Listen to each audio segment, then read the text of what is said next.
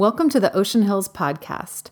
Our hope is that today's message would help you connect more deeply with God and with others.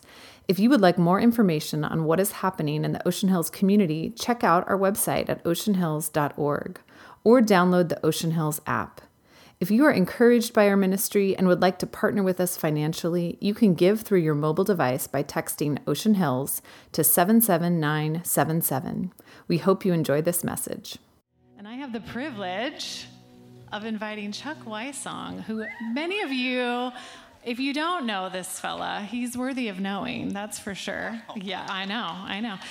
He is actually one of the original founding pastors with John Ireland. He is the original worship director that Brian and I got to join 24 years ago, and he married us 23 years ago. So, you know, there's some credentials there. Yeah, just a little history. So welcome, Chuck Wysong. All right. Good morning, everyone. Hey, if you have your Bibles, I'd like you to open up to Mark chapter 9, and you can find that on your iPads or phones or however you guys do it nowadays. But I want to say good morning, Ocean Hills. It's so good to be with you here on this Memorial Day. I had a father that served in the Army, and my father-in-law flew in D-Day in a Hellcat. And this is a special day for me of remembrance of them, and I'm sure there are many of you here as well that have some that have served. Let's bow our heads and let's pray, and then we'll jump into the message. Father, thank you so much for this morning. Thank you for this church. Thanks for that worship, Lord, that can recalibrate our hearts and our minds to hearing and seeing you clearly. And Lord, thank you for those that have served. Thank you so much, God, for the men and women that have sacrificed themselves on behalf of our country and our freedom. And we just say thank you, thank you, thank you. Now, Lord, we pray that you would open up our hearts and minds to hear from you in hopefully a very powerful way. It's in Jesus' name we pray. Amen. Well, like Casey said, I had the privilege of being the co-founder pastor here at this church along with Pastor John, Natalie, and Shannon. And truly, it was one of the greatest moments of our ministry life with my family. And your pastor now has been here going on 25 years. Can we say thank you, God, for Pastor John today? Can we give it up for him? What a great guy. But as you can see, you also have people that have been here for 24 years and people that have been here. Can we thank God for the staff that you have here at Oceanhills? Give it up for them. They're so awesome. Well, currently, I am the executive director at Mission Springs Camps and Conference Center up in the Santa Cruz Mountains. How many of you have been to Mission Springs? Can I see your hands? Or heard of Mission Springs, okay? Well, this summer, we're turning 97 years old, and this summer, we have over 2,000 kids that are coming to Frontier Ranch, and God is up to something at Mission Springs. Last summer, we saw over 600 faith decisions at our camp, and we're praying that God would do it again. I'd ask you for your prayers too as we move into this summer. But if you have your Bibles, we're going to jump right into Mark chapter 9. Mark chapter 9, and we are currently in a series called Mild to Wild. Now, a few years back, I had a mild to wild dream.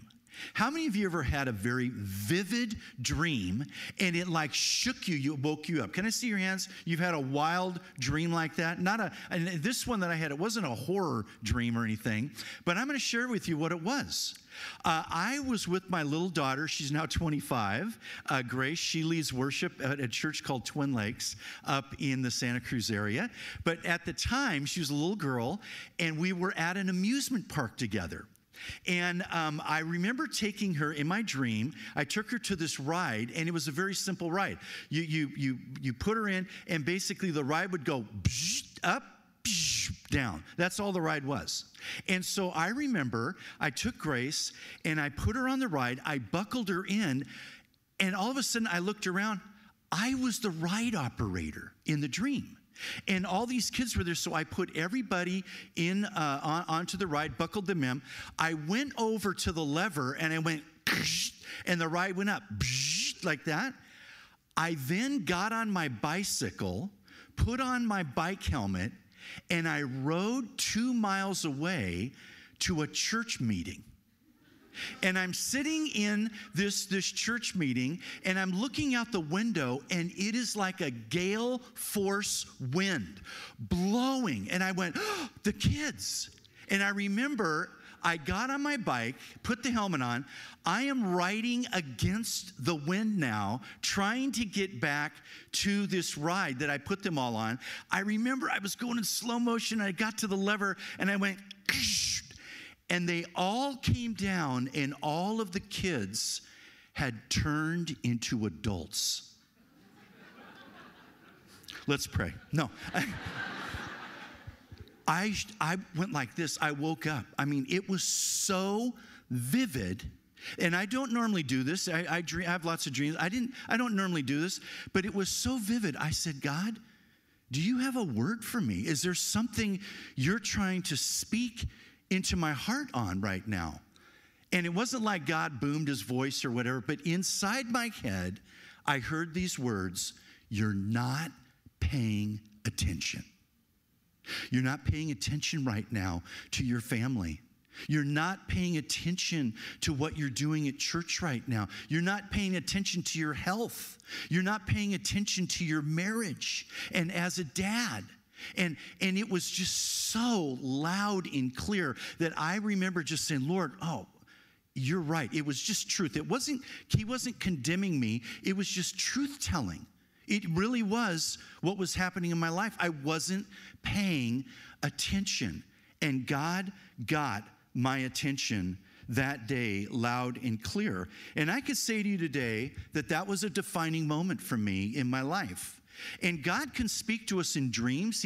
You see that through Scripture. God can speak to you and I through creation. God can speak to us through godly teachers. But God can also speak to us when we slow our RPMs down and we take a time out and maybe go away for a week, a day, to a camp or a conference for the purpose of seeking God in his heart and his wills for our lives. And so I've had many people say to me over the years, what's the purpose of camp? What's the big deal about camp? I'm an executive director of a camp. What's the purpose? And here's what I've come up with over the years now. It's a very simple equation. It's going to come up on the screen. And what I say to people is every person needs a change of pace. Every person needs a change of place. And when you get that change of pace, and when you get that change of place, you're setting yourself up for a change in perspective. And every one of us, we periodically, in the rhythm of our lives, we need to press the pause button. The RPMs are going too fast. We're getting burned out. If you're burning the candle at both ends, you're not as bright as you think you are, okay? And we need to press the pause button. And there's times we need to get away. We need to go on vacation. But I'm saying also we need to maybe go on a retreat, a conference where the sole purpose is for us to get in front of God and to hear from him, to be refueled. And I want you to look at Mark 9.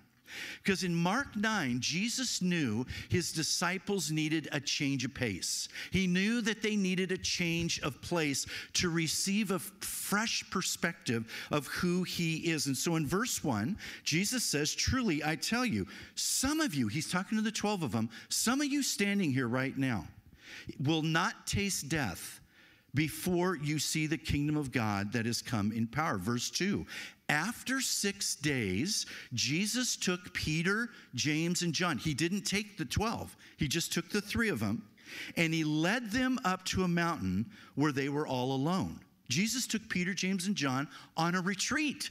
They went up onto a mountaintop, and they were with Jesus. Why? Because Jesus knew they needed a change of pace. It was brutal. Their pace was just brutal right now. They needed a change of place. They needed to unplug. And when they got up on top of this mountain, they had a change in perspective of who Jesus really is. Mark goes on and says, there he was transfigured before them. In verse 1, you have the promise. Some of you sitting here will not taste death before you see the kingdom of God. James, Peter, and John got to see that. They got to experience that. And then verse 2 is the fulfillment of this promise. Look at verse 2. Jesus is transfigured before them. Now, when it says Jesus took them up on a high mountain, I literally got back from Israel on Thursday. I was over there on a 12-day pilgrimage. I don't even know what I'm saying right now. I'm so tired. So we're going to really fun today. But I was over there, and some people would say that the mountain they were talking about was Mount Tabor. Mount Tabor is a rounded shaped hill in the Galilean region. It's about 1,900 feet from the bottom of the floor to the very top. And there are mountains all over the region in Galilee. And I think the one that Jesus climbed up with his disciples was this one. And it's called Mount Hermon. It's the highest mountain in Israel, 9,232 feet above sea level. And the reason I think this is the one, because just a chapter earlier, it says Jesus was with his disciples in Caesarea Philippi. And in Caesarea Philippi, at the base of that mountain is Mount Hermon. That's the mountain I believe he took them up onto. In verse 2, it says he was transfigured in front of them. Now, this is a very interesting word, because this word in Greek is metamorpho. What does that sound like? Metamorphosis. There was a metamorphosis right in front of them. It wasn't just a change in appearance, it was a change in essential form. It's like the caterpillar in the cocoon. The caterpillar is in there, and then when it breaks forth from the cocoon, it literally has a change in form. And so get this, Jesus right in front of them is breaking out of the cocoon of the Son of Man, and the curtains are being opened, and they are literally seeing the Son of God in glory. You know that song, Hark the Herald Angels Sing? And it says, veiled in flesh, the Godhead see, hail the incarnate deity. Jesus, the glorious Son of God, was veiled in flesh. He was God in a bod. That's what I like to say. He was God in a bod, and he walked among us. He was the Son of Man. But at this very moment up on Mount Transfiguration, it's like the curtains were open and the glory of the Son of God was shining forth. Some people would say, wow, that's a miracle. I would say the greater miracle is he wasn't walking around shining all the time, but he was veiled. He was God in a bod. One night, this little boy was being put to sleep. That's horrible. But mom was, I'm tired. Mom was putting the son down to sleep. Is that what we could do? Okay. And mom is sitting there and praying with her son. And when she's ready to leave and the son's afraid of the dark, afraid to be alone, she says, now remember, honey, Jesus is with you. And he says, okay, mommy. And she leaves, and 3 minutes later, Mom! And she comes running back in. He says, I'm scared. And she says, well, honey, I just told you, Jesus is here with you. And he says, I know, Mom, but little boys like people with skin on too. And in a sense, that was Jesus. God is, the Spirit, and you can't see God and this and that, but God took on a bod and dwelt among us. And when Jesus took them up on the Mount Transfiguration of Mount Hermon, he went from the Son of Man opening up the curtains and shining through was the Son of God. It was the first time that they had ever seen him. Look at verse 3. His clothes became dazzling white, whiter than anyone in the world could bleach. This is the best laundry mat ever, okay? And listen, when Jesus was transformed before them, his glory, his very essence, reflected not from without. See, a lot of times we think it was this bright sun shining on him. It was reflecting from within. going out. And it was this bright glory, light. And they were sitting there, and they literally, in Matthew it says, they fell backwards. This retreat went from mild to wild like that. This was life-changing. Verse 4, and there appeared before them Elijah and Moses, who were talking with Jesus. Now, all of a sudden, Moses and Elijah pop into the party. Now, why Moses and Elijah? Why wasn't it Abraham? Why wasn't it Noah? Why wasn't it David? Why Moses and Elijah? Well, Moses was the lawgiver, and Elijah was known as the greatest prophet of the Old Testament. He represented the prophets. He was calling people to return to God. So Moses represented the law. Elijah represented the prophets. And the bottom line, Moses and Elijah, representing the Old Testament, are now pointing to Jesus, the Son of God, the Messiah, that we are to listen to him. Look at verse 5. Peter said to Jesus, Rabbi, it is good for us to be here. Let us put 3 shelters, one for you, one for Moses, and one for Elijah. He didn't know what to say. They were so frightened. You know, I love Peter. I love Peter. Peter is a ready, fire, aim guy. Right? He's a doer. He just says stuff. And here he's saying this, and he's saying, Lord, should I make these Feast of Tabernacles? One for you, Moses, and Elijah. Why tabernacles? Because the Feast of Tabernacles represented this. First, what God had done in the past by taking the Israelites out of Egypt. But it's also what God is going to do in the future in the kingdom. And Lord, should I build a tabernacle? And here's where Peter makes 2 mistakes. Number 1, he's up on the mountain, and he's seeing the glory of Jesus. And here's Elijah and Moses, and he's saying, let's just stay here. Have you ever gone on retreat? How many have been on a retreat before? Can I see your hands? Okay. And you're on retreat, and you're going back on Friday, and it's Thursday, and you're going, oh man, I wish we could just stay here. Have you ever been like that? Or you've been on vacation, you're going, man, can't we just stay here on vacation, right? And Jesus is saying, no, you need a change of pace, you need a change of place and perspective for the purpose of going back down the mountain to be a part of my mission. Here's the second mistake. Peter put Jesus on the same level as Moses and Elijah. Moses, Elijah, Jesus, you're one of the great ones too.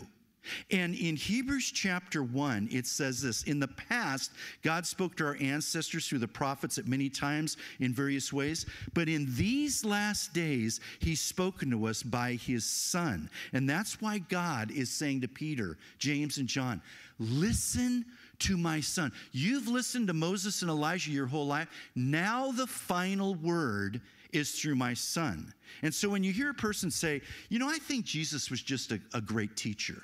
I think Jesus was just enlightened. You're making the same mistake as Peter. They're not on the same level. Jesus is the Son of God. It's as if the entire Old Testament is pointing to this very moment when Jesus, the Son of God, the Messiah, our Savior, would come. Look at verse 6. Peter didn't know what to say. They were so frightened. And you know when you're frightened, you sometimes say stupid things. Now, there's a general rule that when you don't know what to say, what should you say? Anyone? Nothing. A closed mouth gathers no feet. Okay? And Peter stuck his sandal in his mouth. I do this too. That's why I love Peter. Look at verse 7. Then a cloud appeared and covered them, and a voice came from the cloud. This is my Son, whom I love. Listen to him. Verse 8, suddenly, when they looked around, they no longer saw anyone with them except Jesus. And Matthew has the exact story. Matthew adds that when they saw Jesus, they fell backwards. Did you already show that picture of them? Did you already show this picture? Yeah. So they fell backwards. This is like from the Gospel of Matthew. And it says in Matthew that Jesus went to them, touched them, and brought them back to their feet. Verse 9, as they were coming down the mountain, Jesus gave them orders not to tell anyone that they'd seen the Son of Man until the Son of Man had risen from the dead. They kept the matter to themselves, discussing what rising from the dead meant. Verse 11, and they asked him, why do the teachers of the law say that Elijah must come first? Verse 12, Jesus replied, to be sure, Elijah does come first and restores all things. Why then is it written that the Son of Man must suffer much and be rejected? And here's what Jesus says, I tell you the truth, Elijah has come. And they have done to him everything they wished, just as it was written about him. Now, Elijah, past tense, Jesus said, represented who? John the Baptist. And that fulfilled that prophecy. Now, what's classic is as they come down the mountain, the classic thing is they're confronted with a crisis. There's a little boy with epilepsy, and he's trying to throw himself into a fire. And the apostles that were down there, they didn't know what to do. And it's so classic. Have you ever been preparing to go away on a trip? Or you're on the trip, or you're coming back from the trip, and right when you come back, there's a leaky faucet. There's a crisis at work. There's a relationship that's fallen apart. And everything up top on the mountain, all of a sudden, it's like it gets snapped away. But here's the thing. The bottom line is this. You and I, we need to press the pause button now and then. We need a change of pace. We need a change of place. Why? So we can set ourselves up for a change in perspective. We need to go up the mountain sometimes to unplug, to get refreshed, to get refocused. We're not meant, though, to stay on the mountain. We are to take what we receive there and get back into the mission that God's called us to. So what do we do? Okay, that's a great story. What do we do? How do we apply this to our lives? Because here's what I know. That same transformation that happened to Jesus, Jesus wants that transformation to happen in your life and in my life.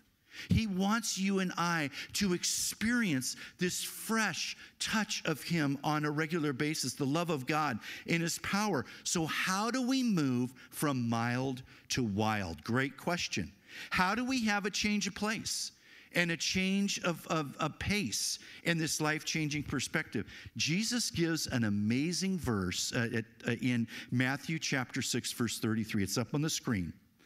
And Jesus says this, seek first God's kingdom and all his righteousness, and all these things will be given to you as well. Seek first the kingdom. And this morning, I want us to look at 4 different ways where you and I could put Jesus first in our lives to set ourselves up for this change of perspective, okay? And some of you are saying, well, Chuck, I've tried this before. I mean, I've tried to put God first in my life, and it never seems to work. Here's what I know.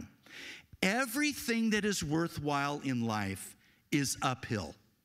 Everything. You want good health. You want a good marriage. You want to be a great parent. You want a vibrant spiritual life.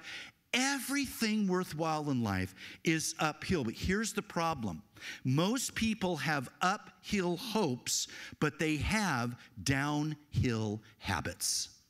We have downhill habits. And the way to break the downhill habits, we have to be intentional with our lives. We have to be intentional. So let's be intentional to do first things first. To have a change of pace, change of place for a change of perspective, we need these 4 first things in our life. And the first one is this. We need to put God first in our day. First in our day. I want to encourage you on a regular basis, a daily basis, to seek God. The first of the day. When I get out of bed in the morning, get the coffee, I have a chair that I like to go to. It's my change of pace, change of place. I could just rush right into my day, but I pause for about 30 minutes, and I get in my chair with my coffee. My dog Zoe sits at my feet, and you all know dogs are Christians, and the dog sits there at my feet. And I have my time with God. Let me ask this question. Who here are morning people? You get up in the morning, you just love it. Can I see your hands, you're morning people? Okay, these are the people, when they get up, they say, good morning, God, right? Who here are not morning people? Can I see your hands? Okay, these are the people, when they get up in the morning, they say, good God, it's morning, right? It doesn't matter when you meet with God. Meet with God when you're at your best. It doesn't say in the Bible you have to meet with God at dark 30 at 5 in the morning. If you're at your best at nighttime, meet with God then. If it's at lunch, meet with God then. But put God first in your day. For me, my habit has become in the morning. And Mark 1:35, I love this verse about Jesus. Very early in the morning, while it was still dark, Jesus got up, left the house, went off to a solitary place where he prayed. And I want you to think about this. If the Son of God made time with God each day, the first of his day, don't you think it would be important for us to do that as well? So I want to encourage you to do this. And you go, well, what do I do? I have a little journal thing, and I know John's probably talked about Lectio 365 with the church. That's something I'll do now and then. Right now, my practice, I'm trying to read a psalm a day. Just one psalm a day. I'm just going through the Psalms, and I'm sitting there, and I'm just asking God, what do you have for me today? Who am I meeting with today? God, would you go before me today? Put God first in your day. Second, we put God first in our week, and that's worship. The first part of your week, make the corporate worship of God in the church a priority for your life. Look at Acts 20, verse 7. In the early church on the first day of the week, we came together to break bread. Now, they didn't come together and do a little potluck. They came together and they worshiped together. They prayed together. They encouraged one another together. And they heard the word together. And here's the deal in North America today. A recent study's out, 48% of Americans who are regular churchgoers attend once a month. Once a month. And when people come together once a month, you're missing out on things. It's not a healthy rhythm. You need that change of pace and that change of place every week that you can come to gather with other believers together. I'm telling you, friends, if you want to have radical change spiritually this year, this is something that maybe you want to incorporate in your lives on a regular basis, meeting as the church on Sundays. Now, there's something that happens that will set up the course of your week. That as you're gathering with other believers, you get encouraged. You hear God's word spoke. You worship with this incredible band. And for our family, when the kids hit sports, they were getting into basketball and club soccer. My boys came to me and they said, Dad, why do we have to go to church? You know, we want to be on the road traveling with our friends. And this is what I told them. I said, guys, if I'm a pastor or not, Wysongs go to church. That's just what we do. When you're 18, if you want to unplug, you can do that. But right now, this is just what we do. We make it a priority. Why? Look at Hebrews 10:25. Let us not give up meeting together, as some are in the habit of doing, but let us encourage one another. You and I need other believers in our lives that will encourage us. Let me ask you a question. Who here needs a little bit more encouragement in your life? Can I see your hands? Okay, 3 of you? Great. Okay. Most of us, right? And the Bible teaches when we meet together in worship in small groups, we are to encourage each other in the faith. So the first of the week, we're going to worship God. The first of the day, we're going to seek God. The first of the month, we're going to serve God. Look at this verse. You, my brothers and sisters, were called to be free, but do not use your freedom to indulge the flesh. Rather, serve one another humbly in love. You know, to have a change of pace and a change of place, one way is by serving. You're getting outside of yourself. You're not always focused on you, but you're saying, I want to give myself away. And you know, maybe you know this, but Oceanhills, are you ready for this? You might want to clap on this one, is the #1 church in the country that is supporting World Vision with Congo kids and fresh water over in the Congo. You're the #1 church of giving. Is that amazing? So let me ask, how many of you have run in the marathon? Can I see your hands around the room? How many have ridden the bike? You've done that and stuff, okay? Okay, you could have stayed at home and watched Jeopardy and Wheel of Fortune every night, okay? And just, you know, that's just your way of life. But you decided to, you know what, I'm going to prepare, I'm going to get ready for this, I'm going to run, and you did it, and you raised money, and you made a difference. You had a change of pace, that change of place, and you had a new perspective of what's going on in the world. Oceanhills has all sorts of ways that you can get involved to serve. I'm going to invite up Lila right now. Lila and a team went on a mission trip over spring break. And I just wanted to ask you just a couple of questions over spring break, you could have very easily gone to the beach, hung out, right? But you decided to go get sweaty and dirty and be in Mexico. Why did you guys choose to do that? We get asked that question a lot in our community because we do take a whole week. We've done it now 3 times.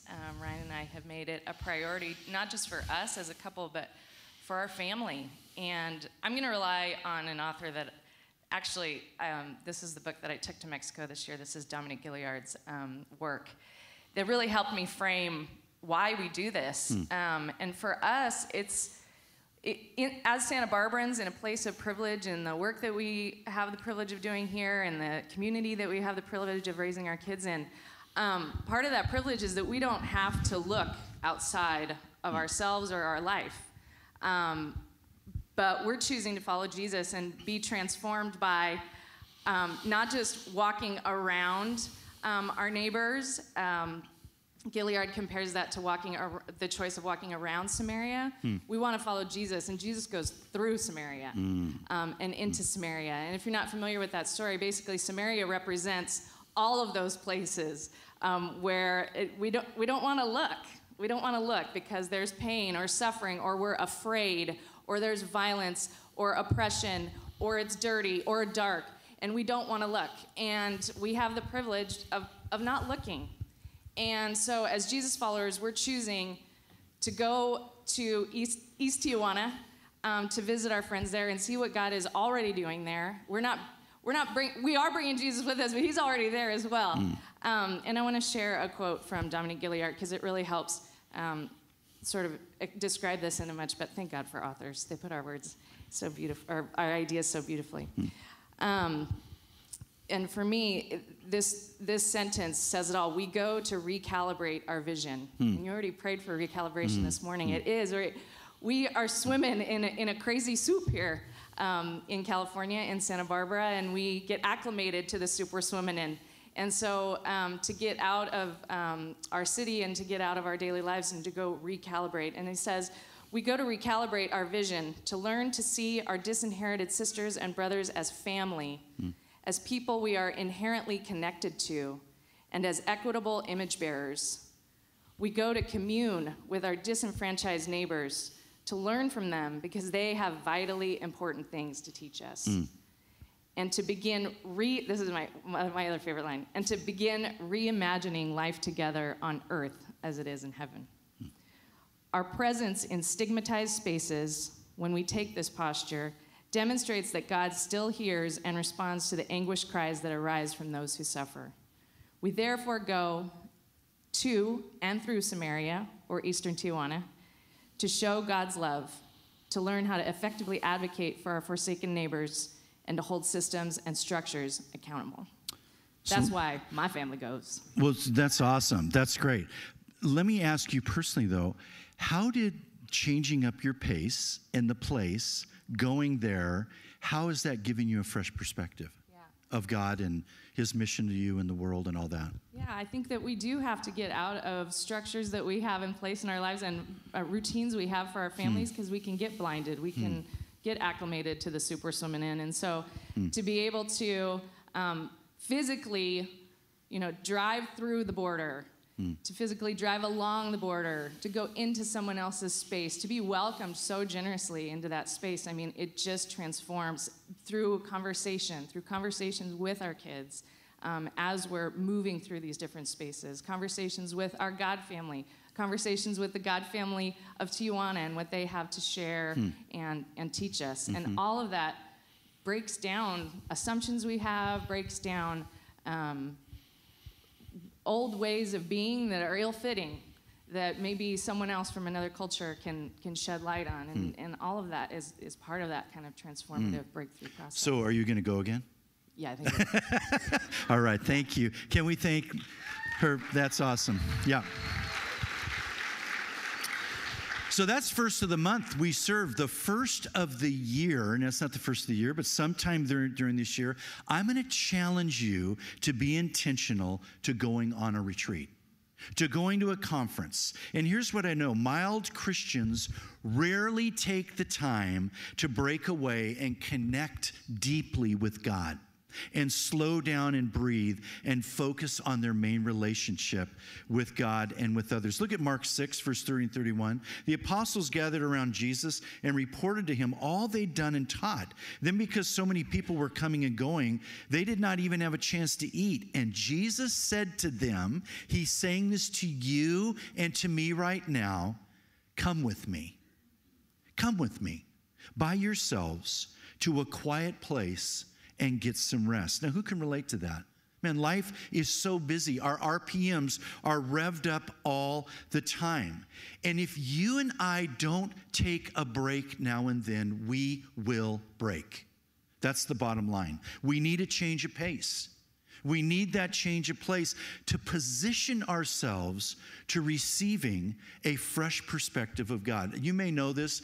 John and I, for the last 16 years, have gone away with 6 other pastors. It's called the Pastors Roundtable. Once a year, we get away together. It's for fun, but it's deep devotion, prayer. Did I say fun? So we have a lot of fun, and we do all sorts of things on this, and it is so life-giving. Last September, John asked me to go on a 2-day silent retreat with him. Okay? How many of you know John? You know him pretty well. You know he's not an introvert, right? And so John asked me to go on this. I'm not an introvert either. I'm getting ready to walk out the door, and my daughter Grace goes, "You're going on a 2-day silent retreat with John Ireland?" Right. You guys aren't going to be able to be silent at all. I leaned into that 2 days of silence, and it was so life-changing and life-filling for me. This week, on Thursday morning, I just returned from Israel. I went on my own spiritual pilgrimage. There's a group up in Santa Cruz. We did this trip together. It was a trip of a lifetime for me. I was baptized in the Jordan River. I went to Golgotha, where Jesus was crucified. I went to the tomb where they think Jesus was resurrected from. It was so life-changing for me to pull away, to unplug, to follow the Lord on a spiritual pilgrimage. And friends, I want this for you. I really do. That you would put Jesus first in your day, that you would put him first in your week, that you would put him first in your month. And one time during the year, you would be willing to say, I'm going to unplug, and you got a plan, and I'm going to get away to a retreat or a conference. Mission Springs has family retreats you can come to, but so does Mount Hermon and other camps and stuff that are already done for you. You could just show up and enter in to get a better glimpse of who God is. Look at the big idea of the message. If you want another year to go by having an inconsistent, ho-hum, mild spiritual life, then do what you did. But if you want to experience life transformation, you have to do what has never been done. I'd never been to Israel. It was a bucket list for me. And now that I'm back, the Bible has gone from black and white to living color for me. It's amazing. And I want that for you. And I hope maybe this year you will take the challenge to go on retreat, to go up the mountain, to have that change of pace and that change of place and receive that fresh perspective of who Jesus is. Would you bow your heads with me and let's pray. God, thank you so much for Oceanhills. Thank you, God, for a difference-making church. Thank you for the worship that is led here by Casey and Brian and the team. Lord, that it's so very focused on you. But right now, with every head bowed and eyes closed, I'm going to ask you this question. You've come into this place today.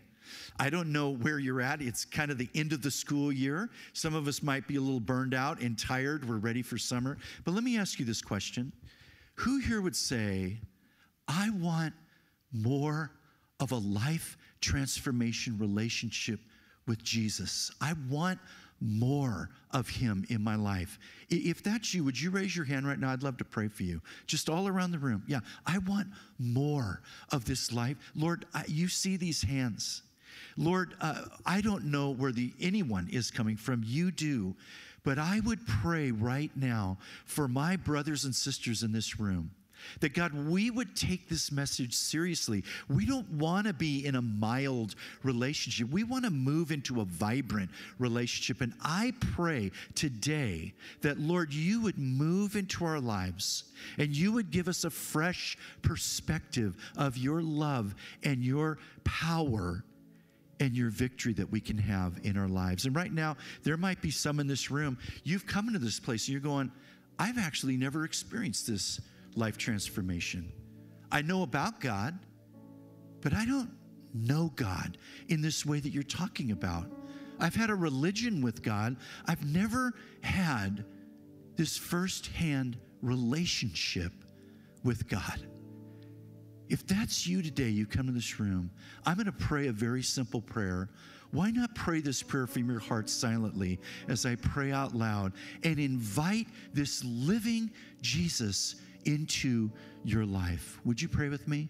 Lord Jesus, just pray silently from your heart and I'll pray out loud. Lord Jesus, I ask that you would come into my life. Fill me with your love. Fill me with your light. Lord, I ask that you would forgive me. Forgive me of my sin. Would you cleanse me up from within? Thank you for dying on the cross for me. Thank you for rising again from the dead for me. And thank you for giving me eternal life. Lord, I pray for that person in this place today. As they prayed that prayer, I pray, God, they would sense your presence in their lives today. God, you love them. You have a great plan for their life, a great mission for them.